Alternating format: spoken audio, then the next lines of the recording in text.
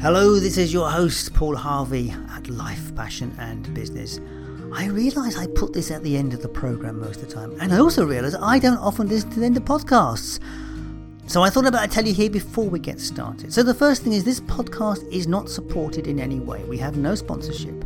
So if you would like to support us, do check out the Buy Me a Coffee link on this podcast app, and you'll also find it at the website. Now also, if you are interested in the 5 questions and would like to answer them yourself, do check out the resources tab at the website, because the 5 questions is available as a workbook and an ebook. And if you want to know why that's important, check out the end of the podcast or go and check out the resources tab at the website. That's enough from me. Let's get on with the program. My name is Paul Harvey, and you are listening to Life, Passion and Business, a podcast born out of my desire to find greater meaning in life at the time when I thought there was none. Since that day, I have spoken to hundreds of people, and what I have discovered is that our story is everything. Because what we do, feel or experience is based on the stories that we tell ourselves.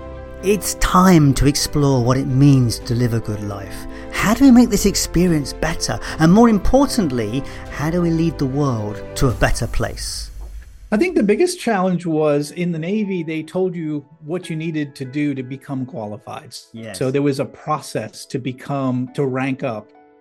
I would say for 7 years, it took me about 7 years to try to find my purpose again, because my purpose, my North Star, was get to the fleet, serve my country, be a submarine officer. That was my North Star. It took me a long time to get there, and I enjoyed every minute of it.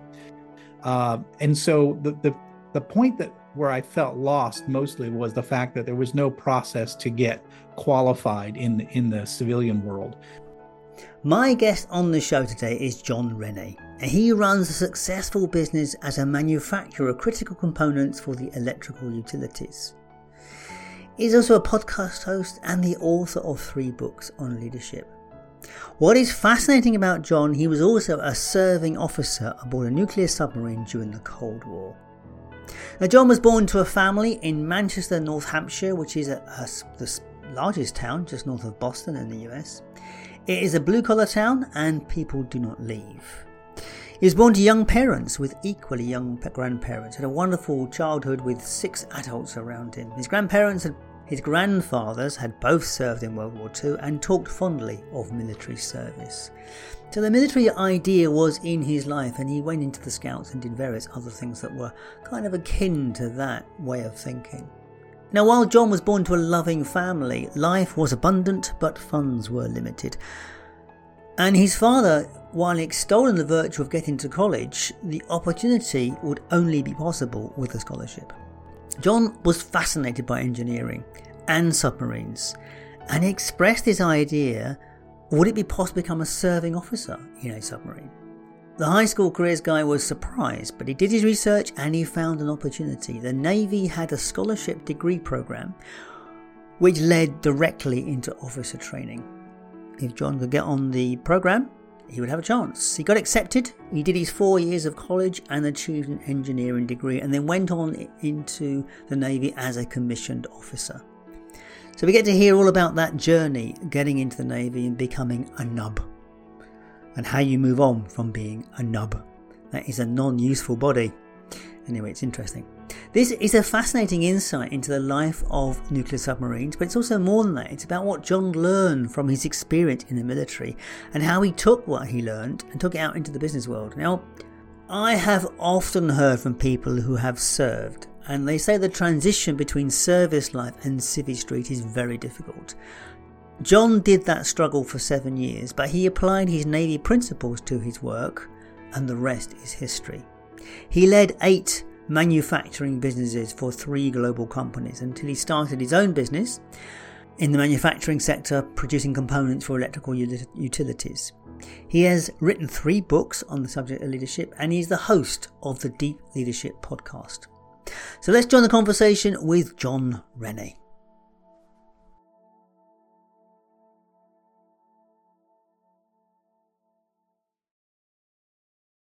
And we are all about the journey, about how we got to where we are now. So where did it begin for you? So I grew up in New England in a town called Manchester, New Hampshire, and it's sort of like a blue collar town, and it's the largest city north of Boston, and that's not saying much. There's not much north of Boston in the U.S., but Right. largest city, small city, and a blue collar town, and most everybody are born there. They raise their families there, they die there, and So a my blue that's collar town. I mean, that means obviously it's a heavy. Is it a heavy industry town? used to be. So it used to be a lot more in the way of manufacturing. So a lot of textile mills from the 1800s Isn't it? line Well, the river. Manchester, Yeah. Manchester in this country was all Yes. textile mills as well, of course. Yes. So it's Yeah, a, and that's where they came from. So in my ancestors came from Manchester, England to Manchester, New Hampshire to work in the mills. all So right. yeah. Okay. Okay. Yeah, yeah. Lovely. So blue collar town, and so yeah, so but I had two grandfathers that both served in World War II, and I think for me their stories inspired me to go beyond sort of this blue collar town, and sort of they went on and did some amazing things during the war, and they went to like interesting places, did Well, that's the interesting point. If things. if everybody Yeah, stays in the blue collar town, the way out is military, isn't it? And often it was. the way out It was. is join the forces because at least you get a chance to travel and someone else is paying for it. Exactly. And so that's what I did. And Only so problem is with that one, you have to possibly kill people in the process, but that's a kind of like a fly in the ointment bit, or get shot at. well, yeah, in the route I chose, I ended up joining the submarine force in the U.S., and so less likelihood of getting shot at, but there is likelihood of it not the submarine not reaching the surface. Of Yeah, I course, guess that's there is. the other Yeah. risk. Yeah. So I mean, let's just. Why not? Obviously, your grandparents were of interest to you. Let's explore that early childhood thing because I always love that kind of story at the beginning of these things because we form our opinions and our decisions and our values in those early years. So, what was your early years like? I mean, was there what was your what was your dream to be when you grow up? So, I had the perfect childhood. Like a lot of people say that probably, but I did. And I had, because I had my parents who had me young, and my grandparents had their children young as well. So I had young grandparents, I had young parents.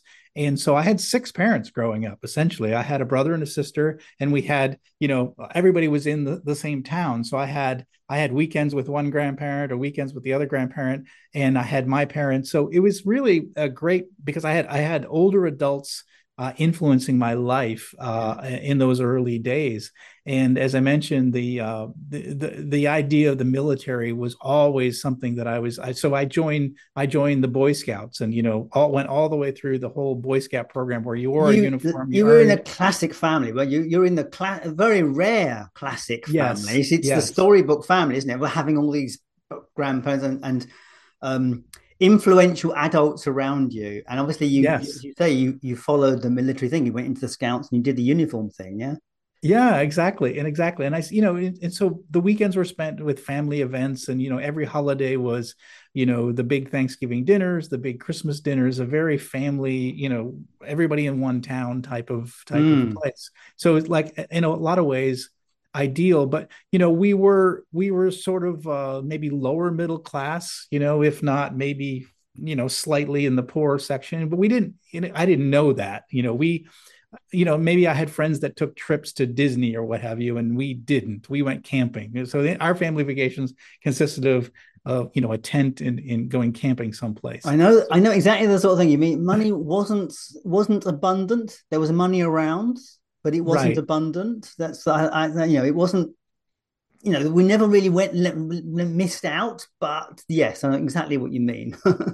Yeah, and so my father was an electrician, my mother was a nurse, and they Ah, were hardworking, and I think they taught my brother and sister and I work ethic.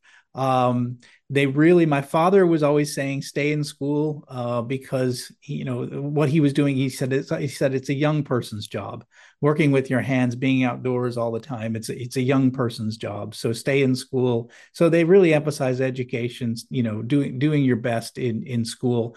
And the other thing too is because we didn't have a lot.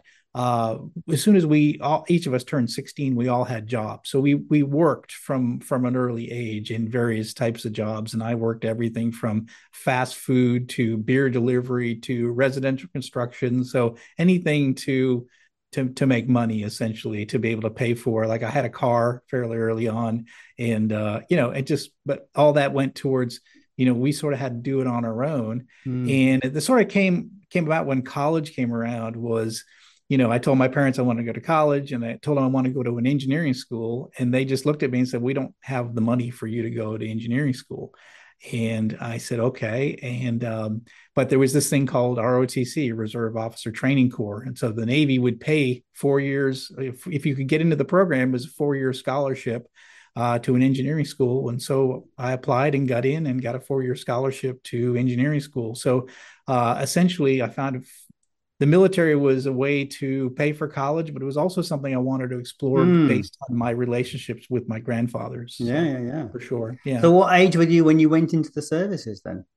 So I was probably 21 years old. I went through college, finished my undergrad in mechanical engineering, and then I was commissioned as a naval officer right after I graduated from college, and then spent a year and 3 months in training. So 6 months in nuclear power school, 6 months actually operating a nuclear reactor, and then I did 3 months of submarine school, and then I showed up to the USS Tennessee right after that. So the USS Tennessee, she's a ballistic missile submarine based in Kings Bay, Georgia, and I was one of the officers on board. So the crew of a submarine is 155 men right at this time. So there was no women on submarines back then. So 155 men and 15 officers, and I was one of those officers on board.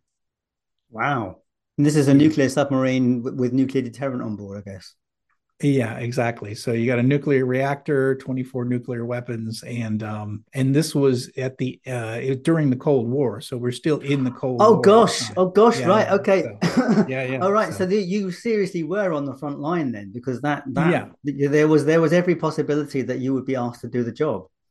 correct. Yeah, and at the time, the Atlantic Ocean, I was an Atlantic sailor, but it was filled with Soviet submarines, ships, surveillance. They would meet us outside of when we come out of port. There'd be a Soviet ship there, kind of watching us, monitoring us, and so yeah, that was back in the cat and mouse Cold War days. Did you Yeah. play games? Was it serious? Was it were they was it a game between each side?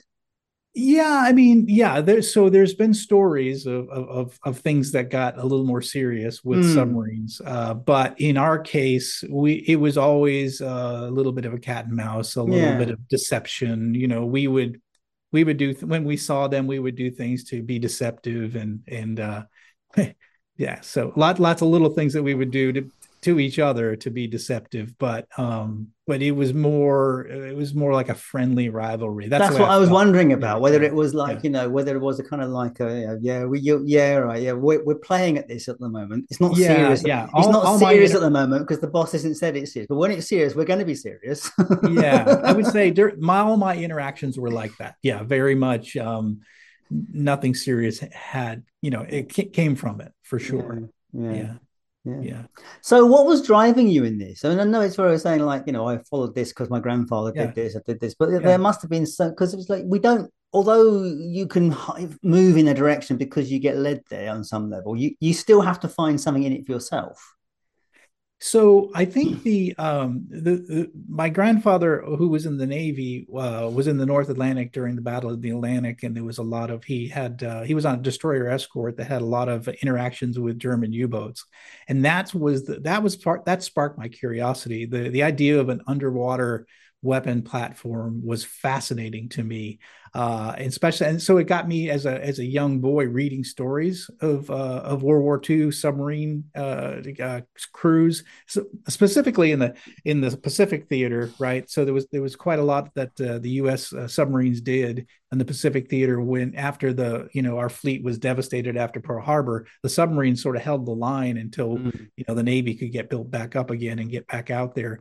But so a lot of heroic stories and a lot of and so I think that inspired me as a young boy. And actually, I set my goal even before I went to high school that I wanted to be on submarines. So All that was right. something. It was so how kids dream of being a firefighter, a policeman, or an astronaut.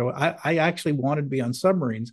What was interesting is I actually went to my guidance counselor my freshman year in high school, and they said, what do you want to do when you grow up? And I was like, I want to be on submarines. I want to be an officer on a submarine. And, the counselor looked at me and like goes, nobody wants to do that, like it shocked him, but what was interesting is that he took the effort and he actually studied it and tried to figure out, okay, what do you need to do in high school and in college to be able to do what your dreams are. And he told me, you got to be really good in math and science. You got to get into a good engineering school to increase your likelihood of getting into the fleet and becoming an officer. And so that's what I had to do through high school. And no one from my family had ever gone to college. So the idea of Mm. like going to college and learning engineering, no one's ever was an ever engineer. I didn't even quite know what engineering was, but I sort of had to figure it out because I had a passion and a goal to get to the fleet and be one of these, officers on these kind of amazing weapon Mm. platforms. So it was definitely a dream of mine from an early age. So, what was? I mean, it must have been classified at the time. All the stuff you were doing. I mean, has it been declassified what you did, or you just don't talk about it?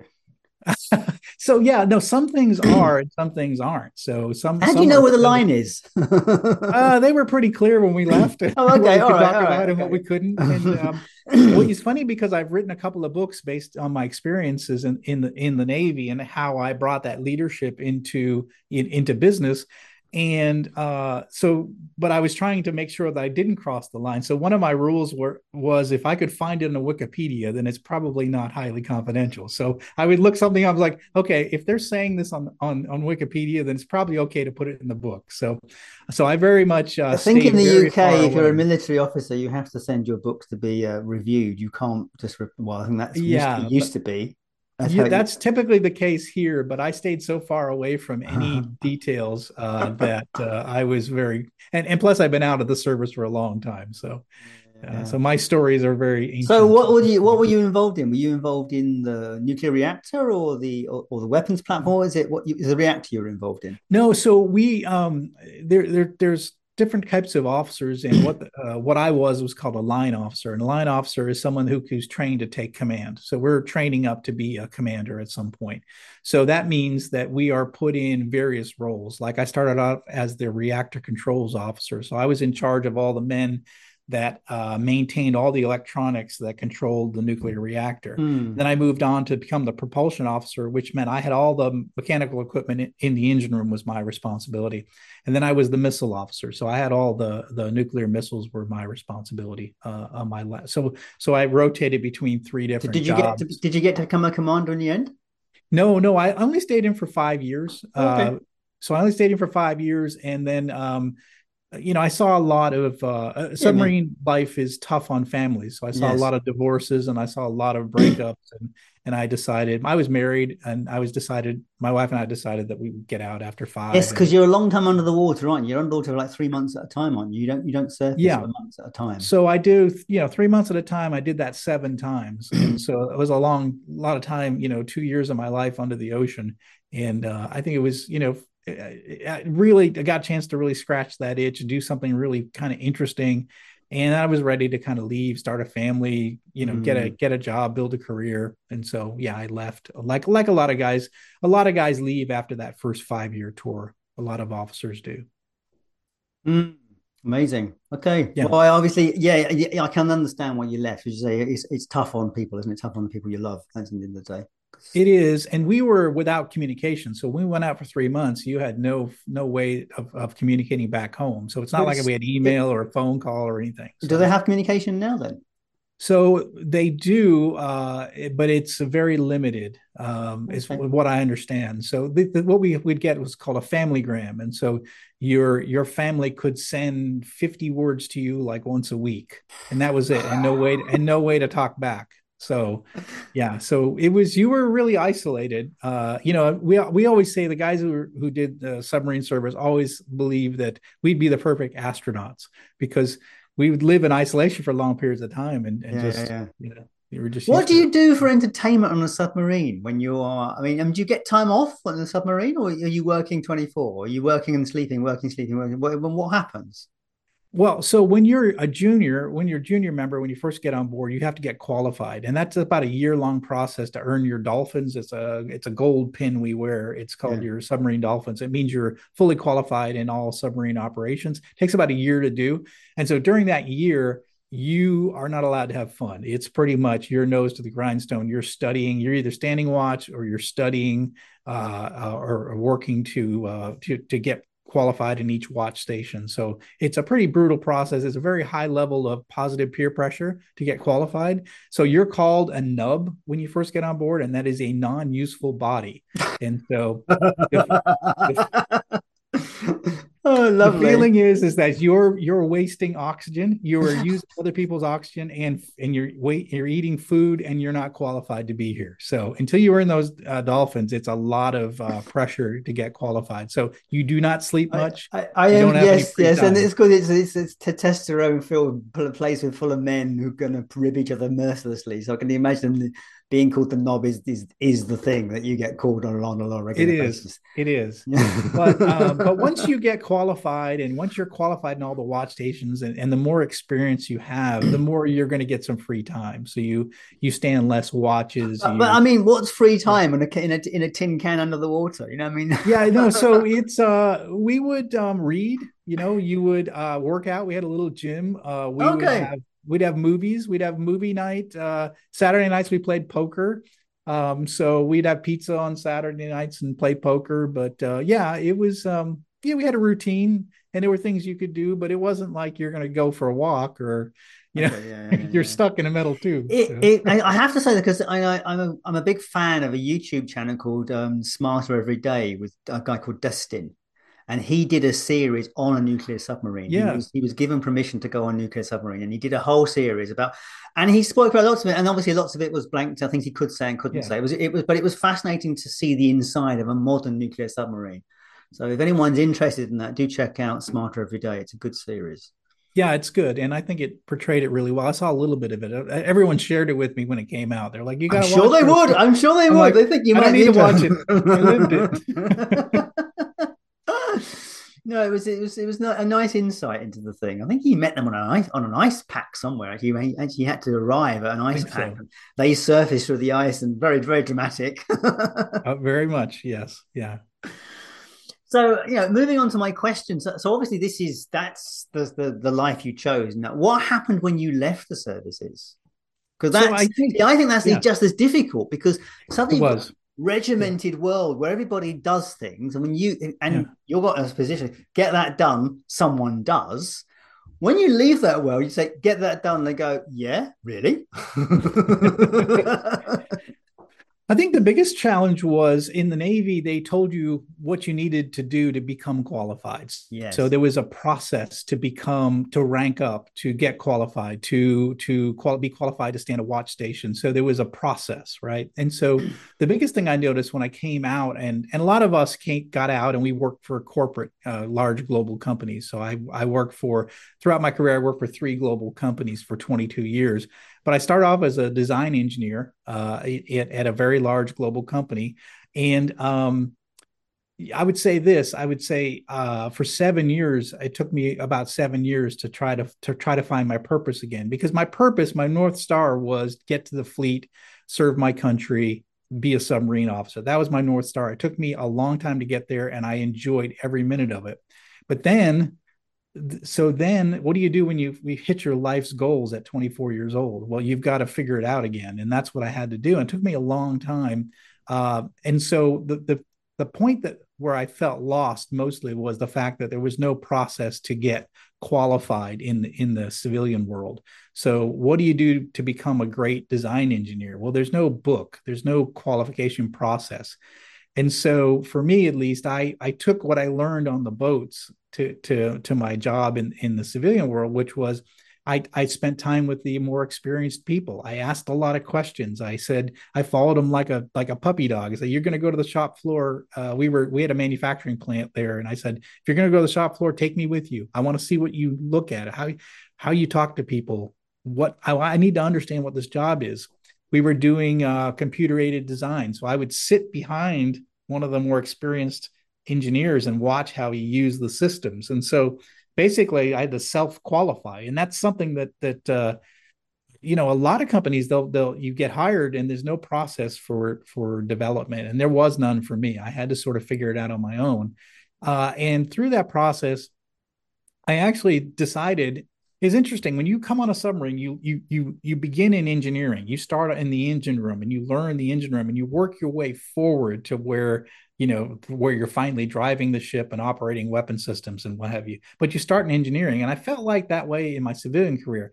I'm starting in engineering, but I want to run the ship. I want to be the general manager. And so for me, it was like I knew that I wanted to get to the front of the ship. So I had to figure out what's the best way I can go to move into that command position, move into the general manager position. And so I did through volunteering. I would, it's interesting because in companies, there's lots of opportunities to volunteer. Oh, we need someone, we're going to do this survey. Oh, we need somebody to get qualified as an internal auditor. We need somebody to, what have you, do employee relations committee or whatever. So what I did was I volunteer for everything. Every time they wanted to volunteer, I was like, I'll do it. And because I wanted to learn everything about the business, I wanted to make connections. I want to learn, meet people. I got really involved with the QA program at this facility, and eventually they asked me to be the quality manager.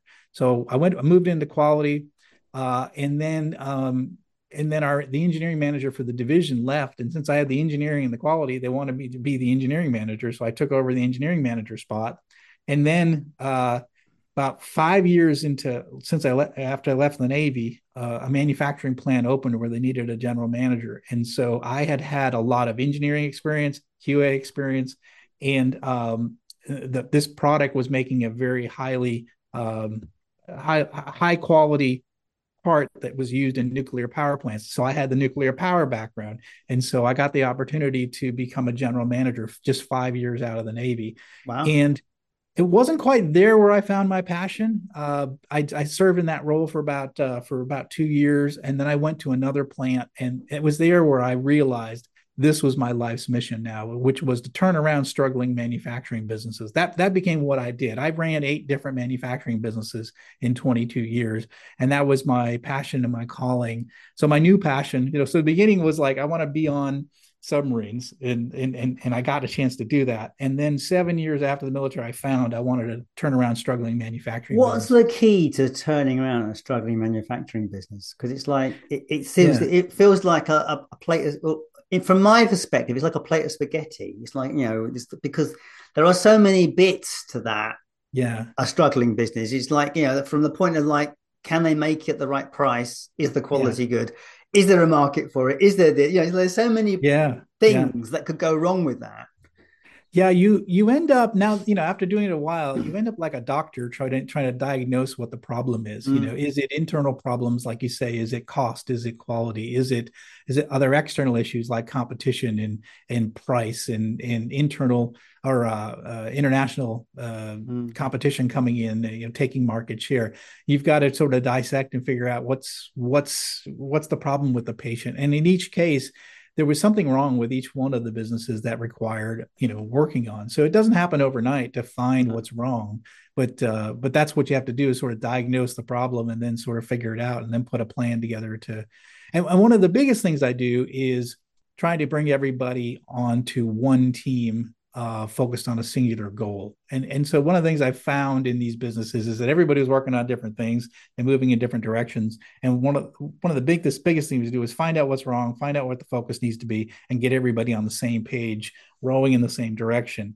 That's a big part of the success of the turnarounds have always been about unifying everybody towards a common mission.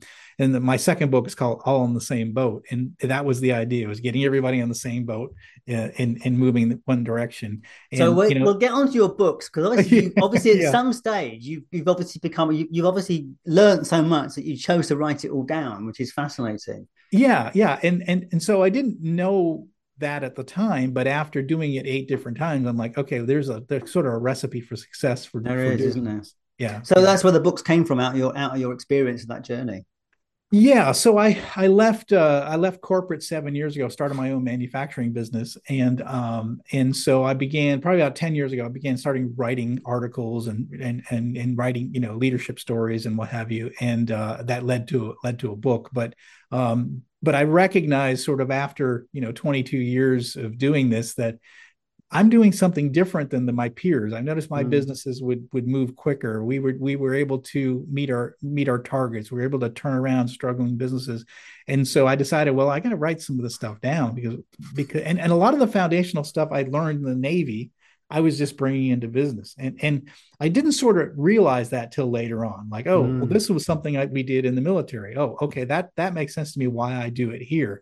So it took me, it wasn't like I knew from day one that I'm going to use military principles in business. No, but I realized after 22 years, that's what I Well, did. what else would you use? I mean, what else would you do? That was my experience. You Yeah. came from that experience, and Yeah. it's the only thing you knew, and no one gave you a different recipe book to follow. So the only book you had was the one you just been studying. So Yeah, exactly. And it worked. And so, yeah. So then I realized, that these are some Mm. unique situations. I need to write it down. And so that's where the books came from.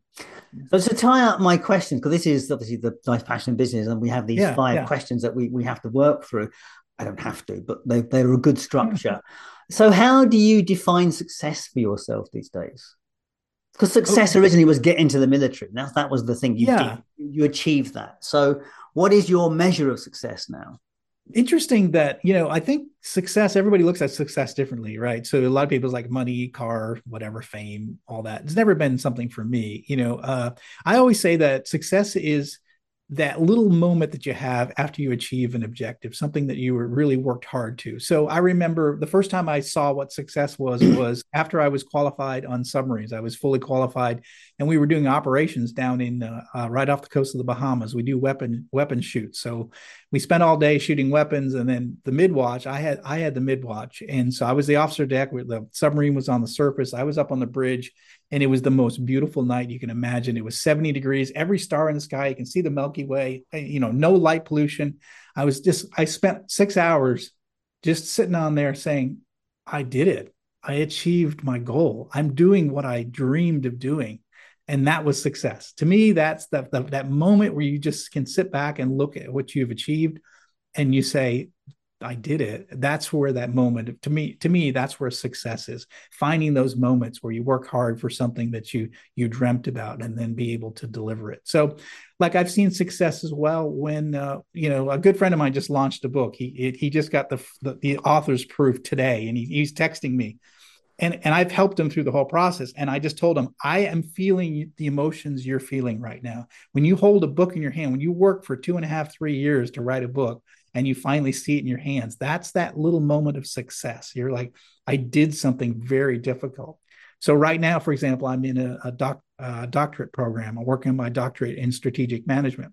It's really stinking hard. I'm 55 years old. I hadn't been in college in 20 years, and it's hard, but I'm doing it because I want to take and blend all the things I've learned through practice with the things that are in academics and bring that together to be able to help and teach and train new leaders. But it's really hard. But there's going to be a point where I'm going to find success, which is going to be that moment where I finish that thing and someone calls me Dr. Rennie for the first time, and I Wow. go, "Hey, that's kind of cool." That is going to be kind of cool, isn't it? That's going Yeah, to be kind of cool. Make sure you let us know when that happens because it'd be interesting to follow up on that one for you. absolutely, for sure. Yeah, I know what you mean by that moment of success. I did my first marathon last year, and that crossing that line was pretty amazing. And you know, a marathon is the perfect example of it because here's the deal. You get excited when you sign up for the race, right? But then it's the training. The what you don't see, the people who run marathons, is the week after week, month after month training that goes into it, right? And so at the beginning of a race, you're excited to get going, right? but it's the middle of it when you're in, when you're 10 miles in and when you're No, it's 15 20 miles miles. in. The marathon begins at 20 miles, and Yeah. that's when And so every bone, every part of my leg and back hurt at that point, and that was the point. there's no excitement. There's It was no, tears. I was it, crying actually. I was yeah, crying, and there it's was floods of pain. emotion coming out, and I go, Yeah. I don't know what I'm crying for. But then on the other end is it's that you cross the finish line and you just have that moment of I did it. I did something really difficult, Yeah. and nobody knows, and I actually wrote about it in my book is that we grow in that at the 20-mile mark. We grow as people when we're in the middle of something that's really difficult, right? And that's where the growth happens. Absolutely. So let's move us on, and we can get to your books in a moment. Sure. What happens? What? How do you define contribution to the world? How do you think you've contributed to the world?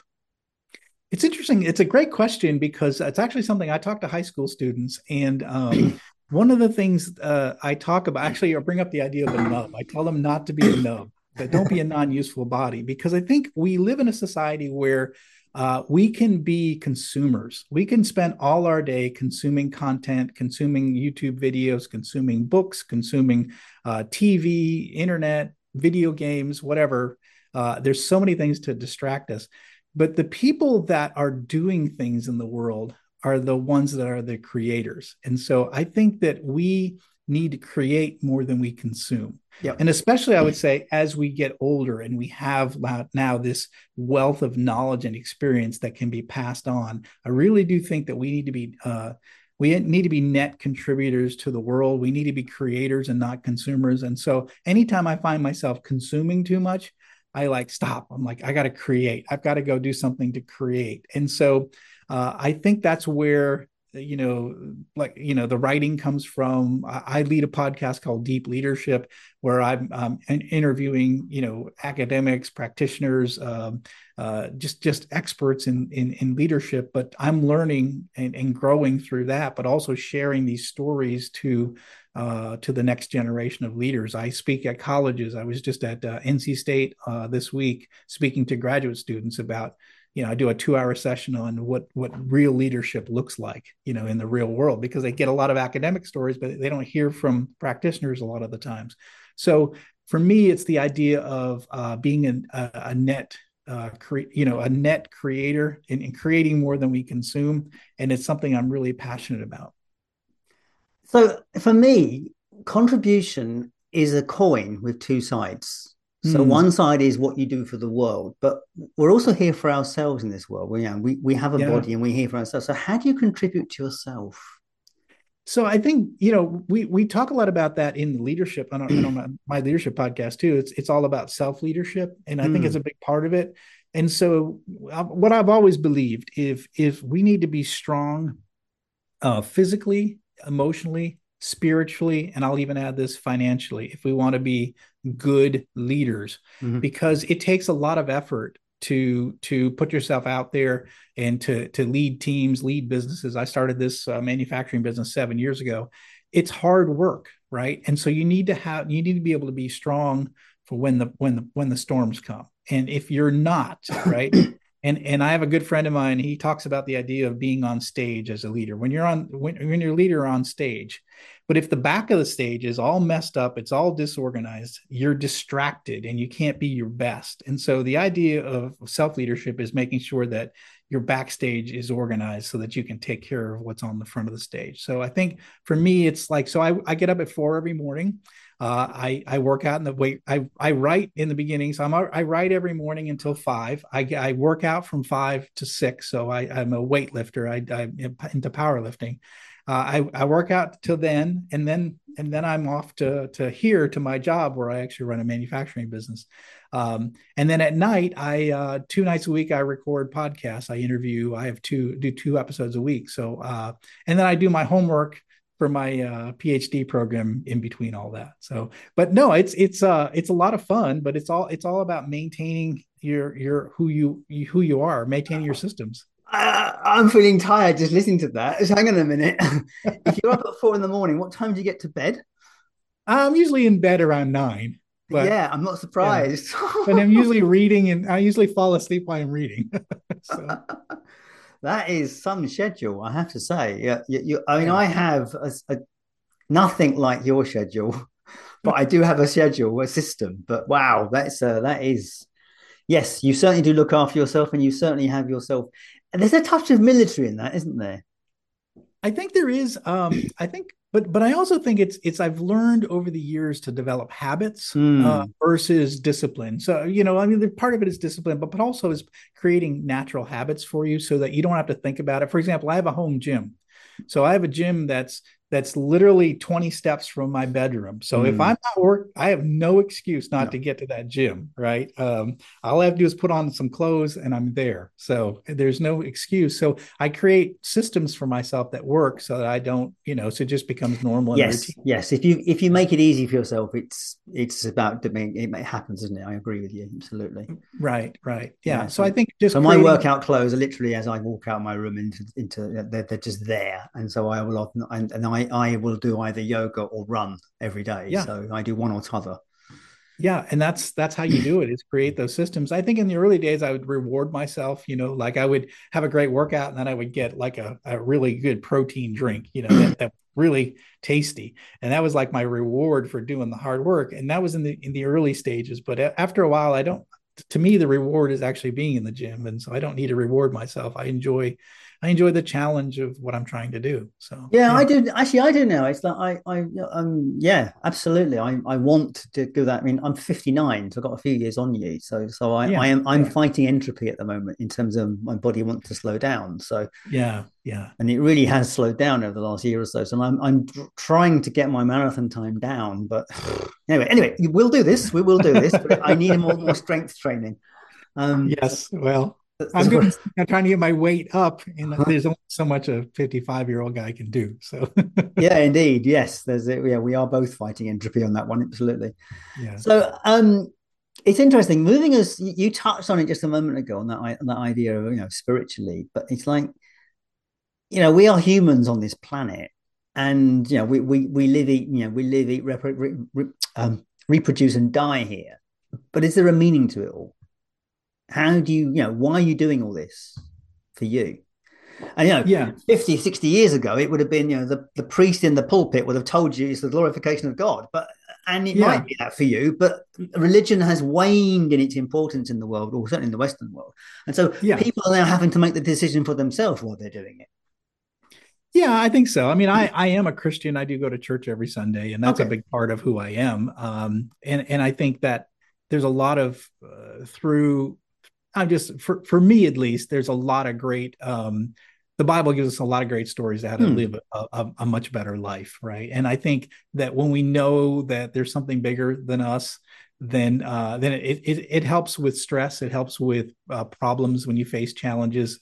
Prayer is a good way to just sort of settle your mind down and put those problems to a God that's listening. So yeah, I think religion for me is important. I think it gives me a lot of So strength. is that your meaning and reason for doing what you do? Not necessarily. I mean, I think that it's an integral part of my life. I guess I Hmm. would say it's not everything I do. In fact, if you followed me on my social media, you probably like, oh, what he never talks about his Christianity, and I do to my close friends and the people I go to church with and things. But to me, well, I mean, just in terms of like what I think is important in life is I always say that there's three things that I think we all need to have, and we have them. We're in a much better place, and they might sound kind of funny, but it's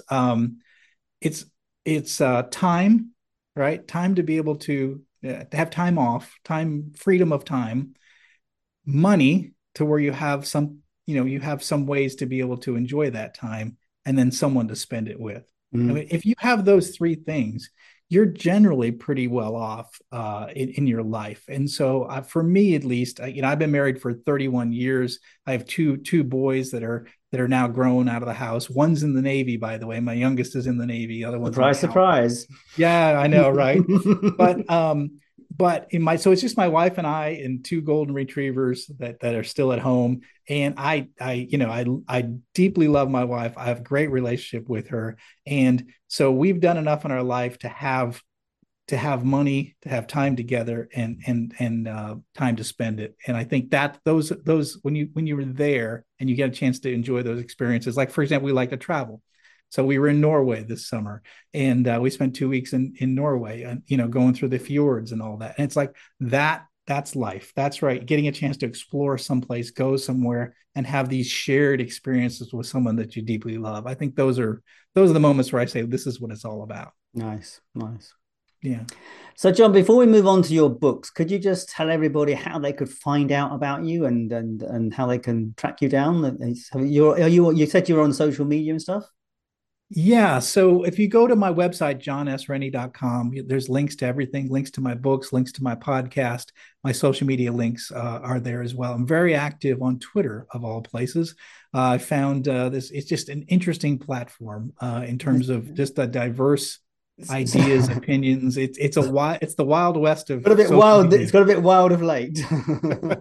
Yeah, it really is. But it's like anything else. It can be a source of pain, or it can be a source of joy. And I think I've learned a lot. I've met a lot of amazing people through Twitter. So it's an amazing platform for me. But just like the internet, you can use it for evil, you can use it for good. I use it for good, and I learn a lot, and I interact a lot. So I think I have somewhere like 20,000 followers, and nice. And so we have a lot of interaction on there. So Twitter is where I'm probably mostly at, but I'm also on all the socials, but the links are on my website. Lovely. Well, all those links will be available at the website Life, Passion and Business. Do check him out. So thank you so much. And that was Life, Passion and Business with Paul Harvey and my guest, John Rennie. Now you can find John at his own website, which is johnrennie.com. You can also find the podcast, which is deepleadershippodcast.com. He's also on YouTube, Deep Leadership Podcast. He's on Twitter, John Rennie, and you can find his books on Amazon. Now, all the links for those things will be available at the website lifepassionandbusiness.com. And while you are there, hopefully you have been following this podcast for a while and have explored the 5 questions for yourself. But if not, what's stopping you? After hundreds of interviews, I can say with a hand on my heart that having answers to the questions about our passion, a picture of success, an awareness of contribution, thoughts around the one question and a sense of what it all means, that is the path to a good life. Now look, you don't need me to tell you that our world is changing faster than at any other time, certainly any time that I can remember, and we must be sure to know who we are and what we want out of this journey, because we will not get it unless we choose it. So please give it some thought, because your future depends on it. And if you'd like some help with that process, do check out the resources tab at lifepassionandbusiness.com, where you will find the 5 questions ebook and worksheets. Now this stuff is packed with exercises to help you on the journey towards self-discovery, and it's at the amazing price of just $12.99. So do check that out at the resources tab at lifepassionandbusiness.com. Now finally, has this podcast been useful to you? If so, please consider giving us a 5-star review on the app of your choosing, and of course sharing it with a friend, because that's how people like yourself find good podcasts. And that's it from me until Sunday. As always, thank you so much for being here with me on this journey. I so appreciate your time and attention. I'll catch you next time. All the best.